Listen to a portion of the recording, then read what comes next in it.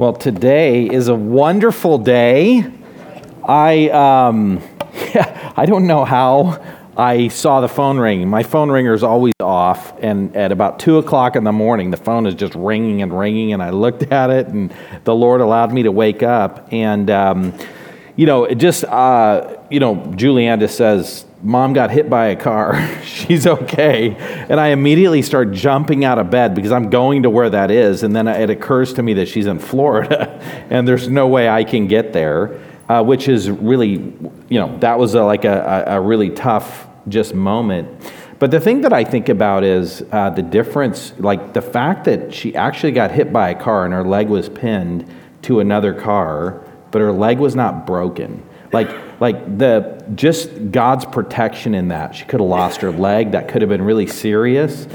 And just being on the phone, a few of the things that stood out to me was one, the lady came over and apologized to Michelle.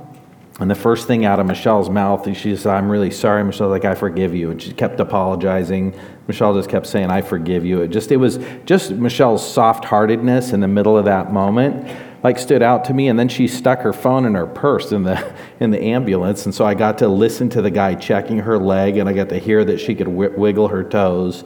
And so anyway, that was just really awesome. And then about an hour ago, her cousin sent me a picture of Julianne and Michelle sleeping on the couch. So that is good news, and I'm thankful that, when Michelle gets home, she's still going to have a leg. That's awesome. And so I'm very thankful for that. But, one of the things that I thought about was just how good God is and how he holds our life in his hands. And that could have gone a very different way. Something could have happened. Michelle could have, I was just thinking, what if her leg got cut off and she bled to death? All these things are going through my mind, and I'm thinking whenever I travel, I'm going to travel with a tourniquet in case anything like that happens again, I'm like, I should have one of those in my suitcase. But, but just knowing that God is good, and just thinking through, hey, the Lord has something in this for us, something in this for Michelle, something in this for the lady. Anyway, just a wonderful thing. What a great Christmas. And the thing that I think about is, when you think about how fragile life is, the difference between knowing our God and worshiping God and understanding that God holds life in his hands, whether we're blessed like Michelle and I were, or whether we face tremendous tragedy. If the worst possible thing would have happened, God is still good, God is still in control. And the fact that we are children of God means that nothing that strikes us in life is ultimately devastating, because our eternity is secure. And when I think about it, that actually is the purpose of Christmas. And I just think about knowing the Christ of Christmas. And as I just think about that, this Christmas season really should be focused on Christ. And that includes in the midst of tragedies, in the midst of all the good things and things that are happening at Christmas, we need to be mindful of Christ. And what's interesting is that the season of Christmas, which is about Christ, often with all the things going on at Christmas time, it actually can be a distraction from Christ. I was thinking about that on my Italy trip. We're walking around these churches that have this incredible art, incredibly beautiful things. And I'm looking at all that and thinking, how often things in church or things in life can be a distraction from Christ instead of pointing us to Christ. And my prayer for myself and for all of us over this Christmas season is that we will be personally challenged and inspired by Jesus, that we will not go through the Christmas season being distracted, but that we will actually be thinking about who Jesus is. And one of the super significant things about that is that needs to be true in our life so that we will be able to pass that on to our kids. I was thinking about all the distractions that we face as adults, and of course kids are distracted by Christmas gifts and things, but we have an opportunity in our families to be an example, to be personally inspired, and to train our kids to think about who Jesus is in this season. And the thing is, we will never train our kids to be mindful of Christ if we're not mindful of Christ. This season is an incredible opportunity to share the gospel with people that we come in contact with. But if we're distracted by all the trappings of Christmas, if we're not personally inspired by Christ, we will miss those opportunities. And so that's a super important thing. And it's interesting. That is Satan's purpose in life. His purpose is to keep people from seeing Jesus. We hear in 2 Corinthians 4:4 that Satan blinds the minds of the unbelieving. He is blinding the unbelieving world to Jesus, even in the midst of a holiday about Jesus. But he wants to distract believers from Jesus. Paul says this, "I'm afraid that as the serpent deceived Eve by his cunning, that your thoughts will be led astray from a sincere and pure devotion to Christ." That sincere and pure devotion to Christ should be what occupies us over this Christmas season. And we need to remember the opportunities that we have. So I read this blog that this lady wrote about how she came to know Christ at Christmas. I just want to read you her blog. She lives in Virginia, and she came to know Christ in the Christmas season. I want to just read as she describes that. She said, "Christmas has always been magical to me. Like key ingredients of a favorite recipe, sparkling lights, candy canes, and gingerbread create the perfect holiday. Because we didn't believe in God, my family saw Jesus as nothing more than a historical figure. Our Christmas celebrations centered on family, food, and fun." One of the things that stood out to me, she grew up in a non-Christian home. But I wonder how often in Christian homes does Christmas really is it really occupied with family, food, and fun? Or is it occupied with Christ? But she's grown up as an unbeliever, and that's how she describes it. She said, "I remember how the holiday season sparked interesting conversations in our home. We never understood why December 25th became the birth date of Jesus. Still, every year at Christmas, I couldn't help but thinking about Jesus. Could there be more to his story than what I understood? By the time the holidays ended, I usually forgot about Jesus." And then this is what she says is so key. She says, "But during my senior year of college, a friend invited me to study the Bible over Christmas break. Since the holidays had rekindled my curiosity, I agreed. Beginning with the Gospel of John, our studies helped fill in the gaps of my understanding. One key scripture stood out to me. Again, Jesus spoke to them, saying, 'I am the light of the world. Whoever follows me will not walk in darkness, but will have the light of life.'" That's John 8:12. "I had seen enough of the world to know that it can be very dark. This image of Jesus lighting our way out of the darkness resonated with me. As I reflected on this scripture, a friend shared with me why Christians purposefully chose to celebrate the birth of Christ during the winter solstice. It all comes back to Jesus as the light of the world. By definition, the winter solstice is the shortest day of the year. Each successive day is longer because it has more light. What a beautiful analogy for the light of Christ. Over that holiday season, I came to faith in Jesus as the Son of God and our Savior. Our sparkling lights at Christmas remind me of the light that I found in Jesus." Now, I think about how often at Christmas do we miss opportunities? Do we fail to walk through doors that God is opening in the lives of the people around us? One of the things that I remember for Michelle is Michelle also grew up as an unbeliever, and she told me that after becoming a Christian, she would walk through shopping malls and she would listen to Christmas songs. And she just thought, my whole life I've been hearing these Christmas songs about Jesus, but it never occurred to me what they were singing about. And then after Michelle becomes a Christian, she just starts hearing the words, all the stuff that she missed. And we need to remember that God has put us as believers to worship Jesus, to see who Jesus is, that he is the center of our Christmas. so that we don't miss an opportunity to point the unbelievers around us to Jesus. I want to tell you a few things. I looked up this Barna survey about what Americans think of Jesus. This is a survey they did some years ago, and it was kind of interesting. 92% of Americans believe that Jesus was a real person who actually lived. But I think like this lady that we heard the story of, Jesus was just a person. I think about the beauty of the birth of a baby. I was thinking about that with the Paths kid. Every single kid that's born, it's this amazing miracle. It is just beautiful. We love seeing kids.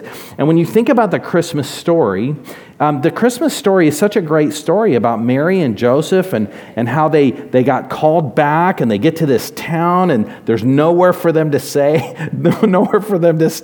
I saw this little thing about this innkeeper saying to some traveler at the same time, said God himself couldn't get a room in the inn. We're so full. And it's like when you think about that, the story of some lady giving birth with animals and laying a baby in a manger, that is just such an endearing, beautiful story. But the story of Jesus is so much more than a baby being born in a manger. That really happened. That is true. There is beauty to that, but it is so much more significant than that. And so 92% of Americans believe that Jesus was a real person who lived. 56% of Americans believe that Jesus is God. 26% say he's a spiritual leader. 18% are not sure. So this is interesting. 56% believe Jesus is God, but 52% believe that Jesus didn't commit sin, or that Jesus committed sins. And so what we end up with is 4% of people who believe Jesus was God also believe he sinned. So there is something seriously wrong with the theology of people, even that believe Jesus is God. 6 in 10 people have made a personal commitment to Christ. If you were to ask people, have you made a personal commitment to Christ that is still significant in your life today?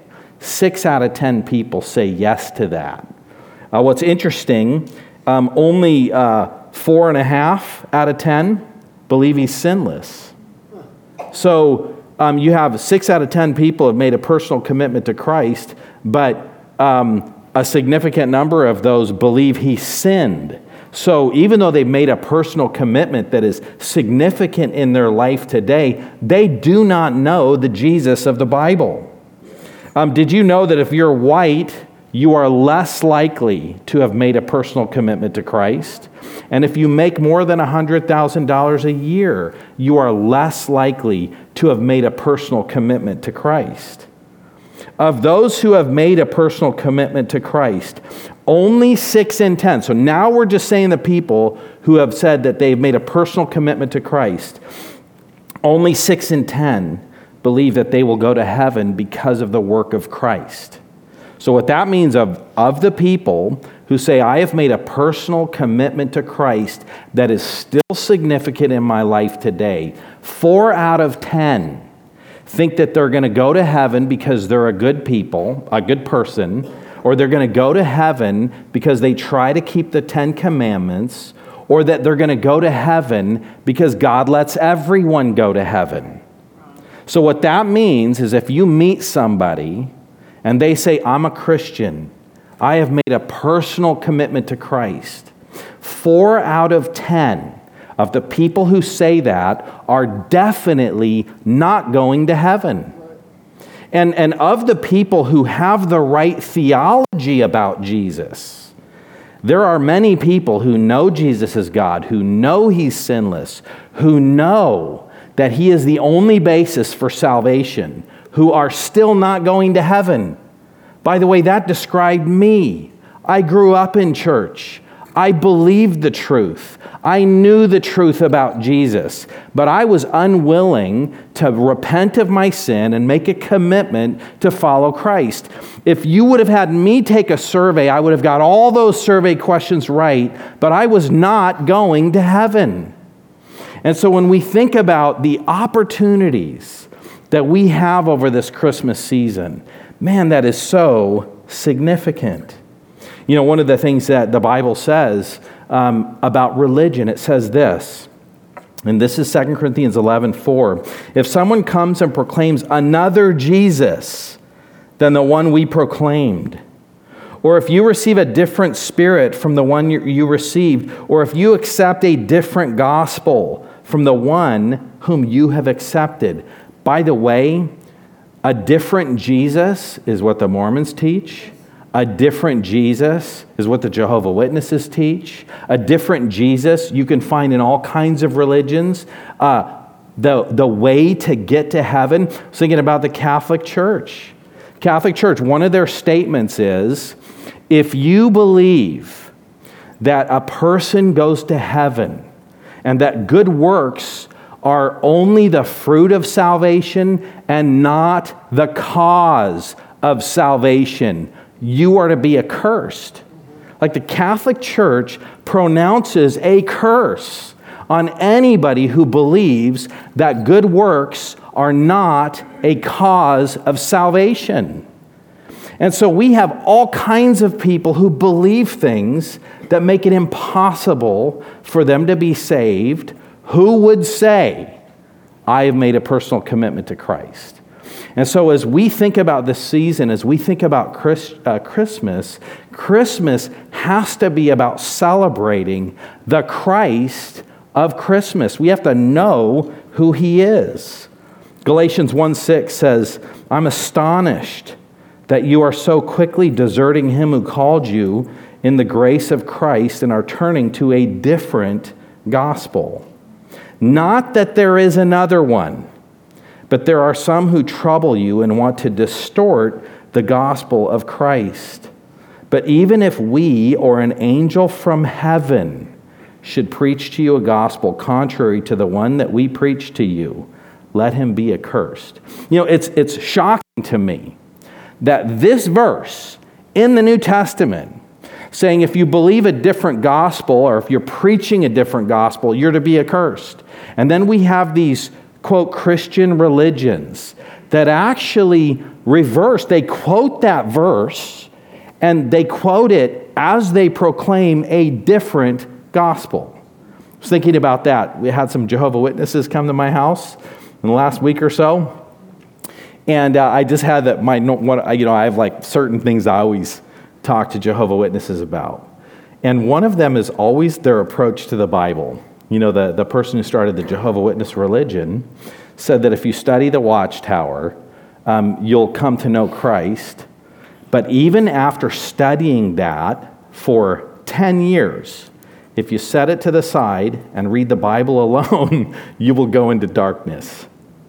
And so I always say to the Jehovah's Witnesses, I read that quote, I say, this is a guy who was the founder of the Jehovah's Witness religion, right?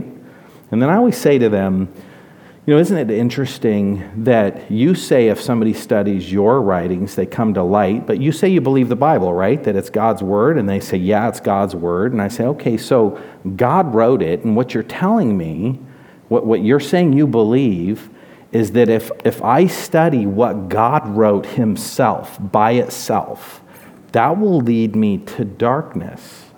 Like, what do you think about that? And in my last two conversations, it's interesting because I've been in with groups of people, and you can always tell that there's one that's being trained, and then there's one that's training. And in both situations, the one that was being trained was like listening and really focused. And the one that was doing the training, you want to know what one of the things that they were insisting? They were insisting Jesus is not God. They were insisting that, and they were saying Jesus is not God. No, he is not God. He was created, is what they're saying about Jesus.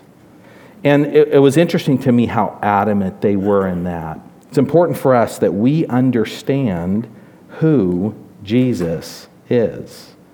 So when we think about the gospel, we're going to be looking this morning at John chapter 1. And John chapter 1 talks theologically about who Jesus is. And it's the theological significance, and then we're going to look at Matthew, which talks about, we'll look at that on Christmas Eve, which talks about Jesus as King and as Messiah. And we're going to be looking at Luke, which Luke really looks at the humanity of Jesus, Jesus taking on flesh. And so we're going to see those things worked out in history. So let's read John chapter 1, verse 1 through 5. We'll start by reading that. One of the first things that is so important for us is that we understand who the person of Jesus is. It says this in John chapter 1, verse 1, in the beginning was the Word, and the Word was with God, and the Word was God. And one of the powerful things that you see there, we're going to see a few things here, and I've listed the 5 of them. 5 attributes of God that we see in this passage that are undeniably attributes of God. When I have conversations with Jehovah's Witnesses, I always ask them, who created the world? God. And then we look at this. We're going to read about that in this passage. But it says, in the beginning was the Word. So that's God's eternality. God was there in the beginning. What does it say in Genesis 1:1? We've been studying that, right? In the beginning, God created the heavens and the earth. And so Jesus is eternal. He was in the beginning. In the beginning was the Word. And the Word was with God. That's the Trinity. Because Jesus was eternal, and Jesus is with God. In other words, Jesus is not the Father. So you have the Father and you have Jesus, so a distinction of persons. And so Jesus was in the beginning with God. In the beginning was the Word, and the Word was with God, and the Word was God. That is just to say that Jesus is God Himself. Colossians 2:9 says, in Him the whole fullness of deity dwells in bodily form. Jesus was physically the fullness of God. And then it goes on in verse 2. In the beginning, He was in the beginning with God, and all things were made through Him. And without Him was not anything made that was made. That's one of the verses that I'll read to Jehovah's Witnesses, because they believe that Jesus was the first creation. Jesus was not created. He is not an angel. He made everything. And it's interesting how it's stated positively, and it's also stated negatively. And there was nothing that was made that He didn't make. So He is the creator.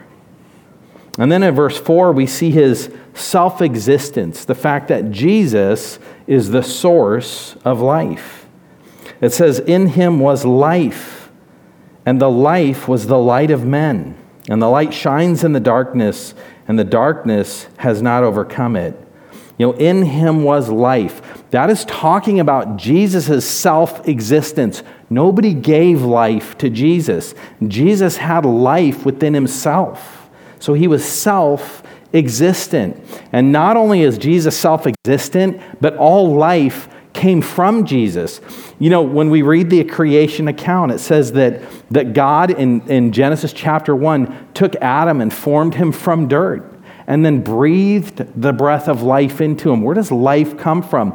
By the way, it was the second member of the Trinity. It was Jesus who formed Adam and who breathed life into him. And so Jesus is self-existent in Himself, and Jesus was the one who gave physical life to Adam. And Acts chapter 17, verse 28, Paul talks about that. He just says, talking about God, in Him we live and move and have our being. So everybody who's living got their life from Jesus. Do you guys know John 14:6? John 14:6 says, I am the way, the truth, and the life. No man comes to the Father but through me. So Jesus is the only way, Jesus is the truth, and Jesus is life. So not only is Jesus self-existent, Jesus gives life to every human being, but Jesus also imparts spiritual life.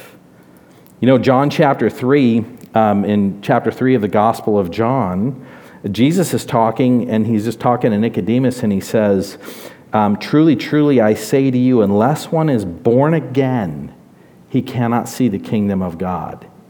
It's not just being living that makes you a child of God. To be spiritually alive is a gift of life. We have to be made alive. Because of Adam's sin, humanity is born dead, separated from God. In fact, Ephesians chapter 2 says this, and you were dead in the trespasses and sins. So because of our trespasses and sins, even though we have physical life, we are born sinful, separated from God, and spiritually dead. You were dead in your trespasses and sins. That's how people are born. That's one of the things that we recognize about little kids. They're so beautiful. They're so cute. Man, I just remember when we brought our kids home from the hospital, man, I just loved them. But one of the things I did is I prayed for them because I realized that this beautiful, cute kid is spiritually dead. And I always try to encourage parents. You don't have to be afraid of messing your kids up. That's how they come. They are born messed up. And so if your kids have problems in your life, don't blame yourself. They were born dead. They were born with problems. As parents, what we do is we pray for our kids and we try to do something to help them come to spiritual life. And we do that by praying for them. We do that by teaching them what the Bible says so that as they grow up, they learn to think about life. They learn to view life through the grid of Christianity, through the things that God says are true. And so we talk to them about consequences of sin and what it means to have faith in God and how to trust God. And we talk to them. It's so important that kids understand about Genesis and where sin came from and why there's bad things in the world. So that as they get up and they think, man, there was an earthquake, everybody died. Little kids from the time they're small need to know, yeah, that's because Adam sinned. Adam sinned, and that caused the fall of creation. And so we need to help kids as they're growing up to read the Bible, to think about life through the lens of what God says is true, so that as they look at life, they're not getting the wrong lessons from it. Because Satan's out there trying to spew lies just like he did for Adam and Eve, to try to convince them to think wrongly about things. The world is trying to teach people to think wrongly. It's our job to lay that foundation. You cannot make a kid be a Christian. But what you can do is teach them truth. You can pray for them, and you can set an example of actually living. And that's partly Christmas. Man, what happens when we as parents miss Christ in the midst of Christmas, rather than being an example of people who see Christ? You know, one of the things that I was thinking about is that people learn not just from how they're educated. They learn from what they watch. There's people who know things that they never studied because they've just seen those things lived out. And often we as Christians say one thing, but with our life we teach something else. And so we need to be people that are teaching our kids and praying for them. And we need to recognize who Jesus is. The second thing is that we need to have an appreciation for the ministry of Christ. We need to think about why Jesus came. So who Jesus is, we can't miss that or we'll miss Christmas. We need to think about the purpose. Jesus, why did he come? And here's one of the things that we'll see here is it says in verse 6, there was a man sent from God whose name was John. He came as a witness to bear witness about the light, that all might believe through him. He was not the light, but he came to bear witness about the light.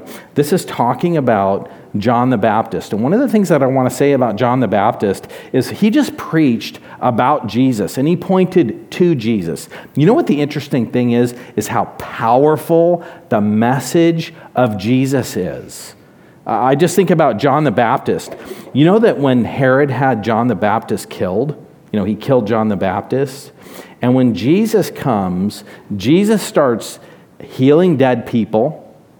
raising them from the dead, healing sick people, giving blind people sight, casting demons out of people. And when Herod hears about all the miracles that Jesus is doing, do you know what he says? He says, I think John the Baptist came back to life. Isn't it amazing that when you think about the powerful miracles of Jesus, Herod, from a distance, looks at that and says, that must be John the Baptist. You know, when you think about that connection, the message and the truth about Jesus is so powerful that it was confused, like miracles. John never did miracles, he just preached. When you think about how powerful the message of Jesus is, I don't heal anybody. I've never healed anybody. I've never raised anybody from the dead. I have prayed for people, and I have seen God heal. And I don't know if it's because of my prayer, because usually other people were also praying. And I know there's somebody in this church that whenever they pray, God answers prayer. The most amazing things, and I really am still trying to figure out, there's somebody who, whenever they pray, God answers those prayers. I'm still trying to figure out who that is. You know, God listens to somebody around here. He probably listens to all of us. But the message that we preach is powerful. And we need to think about Jesus' purpose, because that's what we're preaching. Verse 9 says, the true light, which gives light to everyone. Jesus came to save the whole world. It says, the true light, which gives light to everyone, was coming into the world. And he was in the world, and the world was made through him, yet the world did not know him. He came to his own, and his own people did not receive him. You know, when you think about Jesus' saving purpose, it was the entire world. Jesus came for everybody. Yes, Jesus was a Jew. Jesus is the promised Messiah of the Jews. And so he came to the Jewish nation. He came to save the Jewish nation. But it's interesting how John goes from wide to small. And he just says that Jesus came to the whole world, and the world rejected Jesus. Jesus came to the Jews, his own people, and his own people rejected him. We need to think about the purpose of Jesus' ministry. We need to appreciate that. Jesus came for everyone. John 3:16 says, for God so loved the world that he gave his only Son, that whoever believes in him should not perish, but have eternal life. We need to recognize who Jesus is. We need to recognize why Jesus came, his purpose. And then we recognize, too, that, the light of Jesus has been universally given to everybody. Did you guys know that? You know, one of the things I think about is that God does something unique and special in a person's life. You know, Ephesians 1 talks about how God chooses people for salvation. Acts chapter 14, verse 16, Lydia says that she heard the word of God, and it says God opened her heart to believe. So God does these unique miracles in saving people. But did you know that God has done a unique miracle in every single person's life who's ever lived? Did you know that? It says in Romans chapter 1, verse 19, for what can be known about God is plain to them, because God showed it to them. There is not a person on earth that does not know who God is in their heart, because God has put that knowledge in them. Romans chapter 2 is talking about the unbelieving world. And it says that when people instinctively do the works of the law, they show God's law written in their hearts. When we think about God's saving purpose, God has done in every single person's heart. He's given them what it takes to be saved. That's one of the things I think about. I remember as a young believer, I would have conversations with Jehovah's Witnesses, Mormons, various people. So as a new believer, I would share the gospel. And the truth is, sometimes if you were to just figure out who gave the better argument, who did a better job in presenting their case, often it was the Jehovah's Witness who did a better job than I did. I'm walking out of that conversation going, yeah, I don't know what to do with that. I don't know how. I'd have to go back and think about that and study that. And one of the things that I realized is that my primary goal is actually not to win an argument. I think about that today. I had a conversation with some Jehovah's Witnesses when I was walking the Mission Viejo Lake. And I talked about all these issues with the deity of Jesus, and I talked about, what their views of God's word and the Bible and how they think about that. And as I left that conversation, Michelle and I, we were just talking, and I said, I really blew it, because I kind of left the conversation on these issues, and they were the ones who were walking away with questions. But you know why I blew it? I blew it because I didn't share the gospel. We were talking about the view of Scripture. We were talking about who Jesus was. But what I didn't do is I didn't just take a step back and say, we're all sinners. Jesus came to die for our sins. He was God in the flesh. He paid the price for our sins. And if we put our faith in Jesus, if we trust Him for salvation, not ourselves, not our works, but if we put our faith in Jesus and we believe in Him, we're saved. God will save us. And the thing that I recall and that I remember and that I try to remind myself of is all you have to do is share the gospel. Because even if you lose an argument, in their heart, they know it's true. Amen. And so it's, I prayed about that. I'm like, God, I've been a Christian for far too long to have messed that up. And so it's like 2 days later, I'm in my driveway doing something at home, and these 3 more Jehovah's Witnesses show up, and they come start a conversation with me in my house. And I just said, God, thank you. So I did all the same things I always do, but I didn't miss that opportunity to just present the gospel. And so I just was thanking God. I'm like, God, I messed it up this time. Thank you for giving me another chance. The Bible tells us why people reject. Did you know that nobody rejects Jesus because they don't have enough information? People reject Jesus, and it's actually explained in this passage. John chapter 3, verse 19, it says this, and this is the judgment. It says, and this is the judgment. The light has come into the world, and people loved darkness rather than light because their works are evil. You know why people reject Jesus? It's not because they need more information. It's because they're evil. They love their darkness. They don't want to acknowledge that there is a God who created the world that they will one day be accountable to. And so they suppress that. They deny that. They reject it because they want to be their own God. Look at what it says in verse 12 of John. We need to be committed to proclaiming salvation. It says this in John chapter 1, verse 12. It says, but to all who did receive Him, who believe in His name, He gave the right to become children of God, who were born not of blood, nor of the will of the flesh, nor of the will of man, but of God. It's interesting when you're talking to Jewish people. Jewish people were pretty proud of their heritage, the fact that they were born Jews. I remember Michelle, when she was, before we had kids, she worked selling jewelry. And so Michelle and I, every time she had a job, I learned all about it. So if you give me a diamond, I can look at it, and I could probably tell you what color it is. I could tell you if it's an SI, a VVS1, a VS1. So Michelle learned all that stuff, and I did too. And so, we were studying all, I always learned stuff she was doing. But she worked in this jewelry store, and her assistant manager, I remember one of the things we used to always do, and I always loved it when Michelle was working in other places. And this is true today. Michelle works today. But one of my favorite things about it is that in her job, it connects us with unbelievers.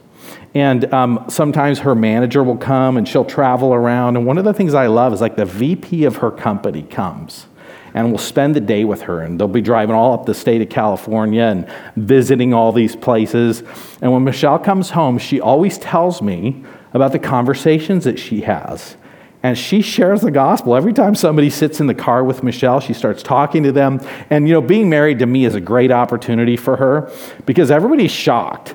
Everywhere Michelle works, when it finally comes around to, you're married to a pastor, I don't know what people think of pastors or pastors' wives. They think they're really weird or something like that. But you're just like such a normal person, and I like you, and you're so cool, and you're married to a pastor? That is so weird. In fact, one of her managers used to love introducing me to his friends. And so he would invite me over, and he would invite all his friends, and he'd say, hey, I got a pastor coming over. You guys want to meet a pastor? It's because none of them have actually had a conversation with a pastor before. So I was like his little display thing, Hey, Raj came over. Come check this out. He seems like a normal guy. And but so people find out that Michelle's married to a pastor. That always opens up the door, and she talks about how she came to know Christ, and she shares the gospel with them. Often, the people that she's sharing the gospel with go to church. And she'll be talking to them, and she figures out, yes, this is one of those people that goes to church because they want to be a good person, and they don't actually know Christ. And so she'll talk to them about the difference between religion and a genuine relationship with God. And that's one of the things that I just love, are the opportunities I've had to talk to people. But I just love how Michelle does that so well. And I think about why. And I think the reason that she's probably so good at sharing the gospel with people she works with is because that's how she got saved. She was working selling cars, and her manager became a Christian and started sharing the gospel with her. And she actually came to know Christ because somebody at work talked to her about who God was. And so she shares the gospel with people, and I just love that. And it just says, but just in this, it's not like we're not born into being a Christian. Your kids can be born in your home. They can be raised in church. That does not make them a Christian. You can be born a Jew. That does not give you a special relationship with God. Every relationship with God, we're not born of blood, nor of the will of the flesh. You can't make somebody else be a Christian. We can't force that on anybody. It's actually not even our own will that saves us. It says, nor of the will of the flesh, nor the will of man, but of God. And while God has done everything, He's given everybody everything they need to come to know Him, it takes a miracle. God works in the heart of people to open up their eyes to see the truth. And Paul preached the gospel, and this is something for us to remember. It's our job to represent Christ well, to proclaim the gospel to people, but how people respond to that is actually not within our control, and it's not our responsibility. It is our responsibility to be faithful, to live the gospel, to live it out, to communicate it with our words. Think about Acts 17:32. Paul preaches about the resurrection. And it just says this, now when they heard of the resurrection of the dead, some mocked. Others said, we'll hear you again. You ever share the gospel with somebody and have them mock you? Yeah. That's ridiculous. This is crazy. What kind of a foolish person are you? Or, that was a very interesting conversation. We'll have to talk about that again. That's how some of the people responded to Paul. But then it goes on and it says, but some men joined him and believed. And so it's our job to share the gospel, to make sure we're not missing who Christ is, and to receive the gospel. We need to hear it. We need to take hold of it. We need to receive it. We need to believe what Jesus is saying. And that's what saves a person. And I think about Mark 9:24. It's just such a great verse. It's a man who is asking Jesus to heal his kid. And Jesus says, everything is possible for somebody who believes. And this guy looks at Jesus and he says, I believe, but help my unbelief. Like, that's what I've said to people who have said, man, I just can't believe. And I would say, well, do you want to believe? Ask God to help you believe. And I encourage people, pray. Ask God for help. Ask God to show Himself to you. Ask God to give you the ability to believe. As we as believers, as we think about sometimes our lack of faith or the ways that we struggle, those are things that we shouldn't be ashamed of. We shouldn't hide. Those are things we should just say, God, help me with this. And so That's who Jesus is. I want to look at verse 14. And this is the theological truth of what we're going to read about in Luke. When we talk about the birth of Jesus being laid in a manger, the angels coming and announcing him to the shepherds, and the shepherds coming and worshiping. So we're going to read about that. That'll be next week. And then on Christmas Eve, we'll talk about the wise men. So it was so funny. We put up our nativity display on the corner on Rancho, on the boulevard out there. And somebody was like, hey, we're missing parts. We don't have any shepherds for our nativity scene. And my initial reaction is, oh, darn, I forgot to order those. And I was going to get some, and then I was going to order them. But then I remembered why I didn't order the wise men. Do you know that the wise men didn't show up when Jesus was in the manger? Like, they came much later. So we'll learn about that. That's Matthew. We'll learn about that on Christmas Eve. But it says this in verse 14, the theological truth behind that historical reality. And the Word became flesh and dwelt among us. And we have seen his glory. Glory as of the only Son from the Father, full of grace and truth. John bore witness about him, and he cried out, He is the one whom I said, he who comes after me ranks before me, because he was before me. So John was born first. Jesus was born second. And John says that Jesus was before him because Jesus eternally existed. Jesus didn't come into existence at his birth. Jesus was in the beginning.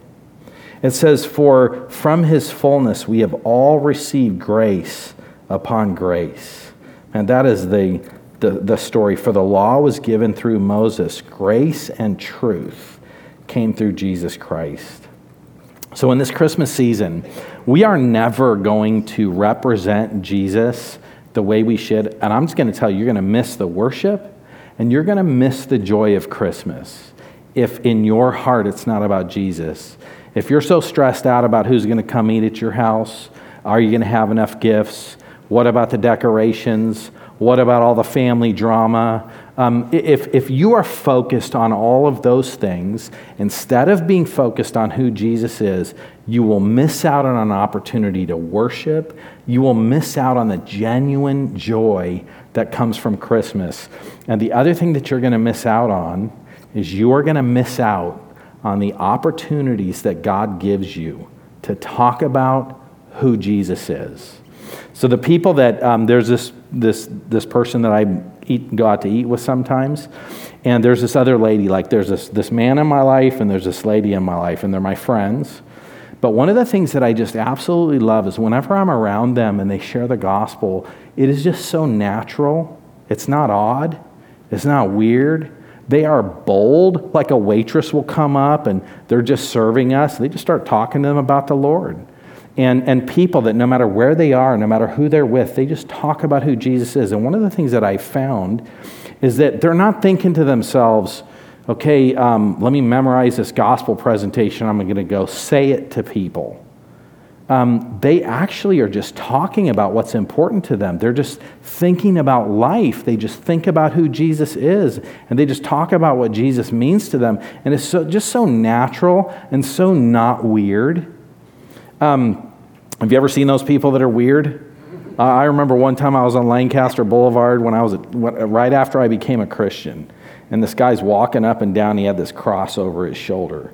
And he came over and he pointed at me and he was saying, "You're going to hell." And he started yelling at me. And after he did all that, I just said, actually, I'm a Christian, and everybody in this line, we're all from a church and we're all going to the movies. It's like he was just yelling at us, condemning us all for going to hell because we were hanging out on the boulevard where everybody was cruising.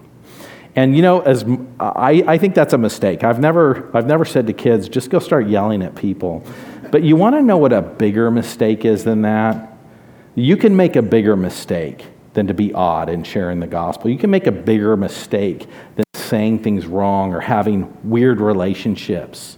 And the biggest mistake anybody makes is to be so polite that they never talk about God. And I was thinking about Jonah. You know, Jonah was the absolute worst missionary. He hated people that God sent him to. He's like, God gives them this message, and you know what Jonah does? Jonah goes to Nineveh, And he just, his only recorded message is, God's going to kill you all. He just walks through saying, God's going to kill you all.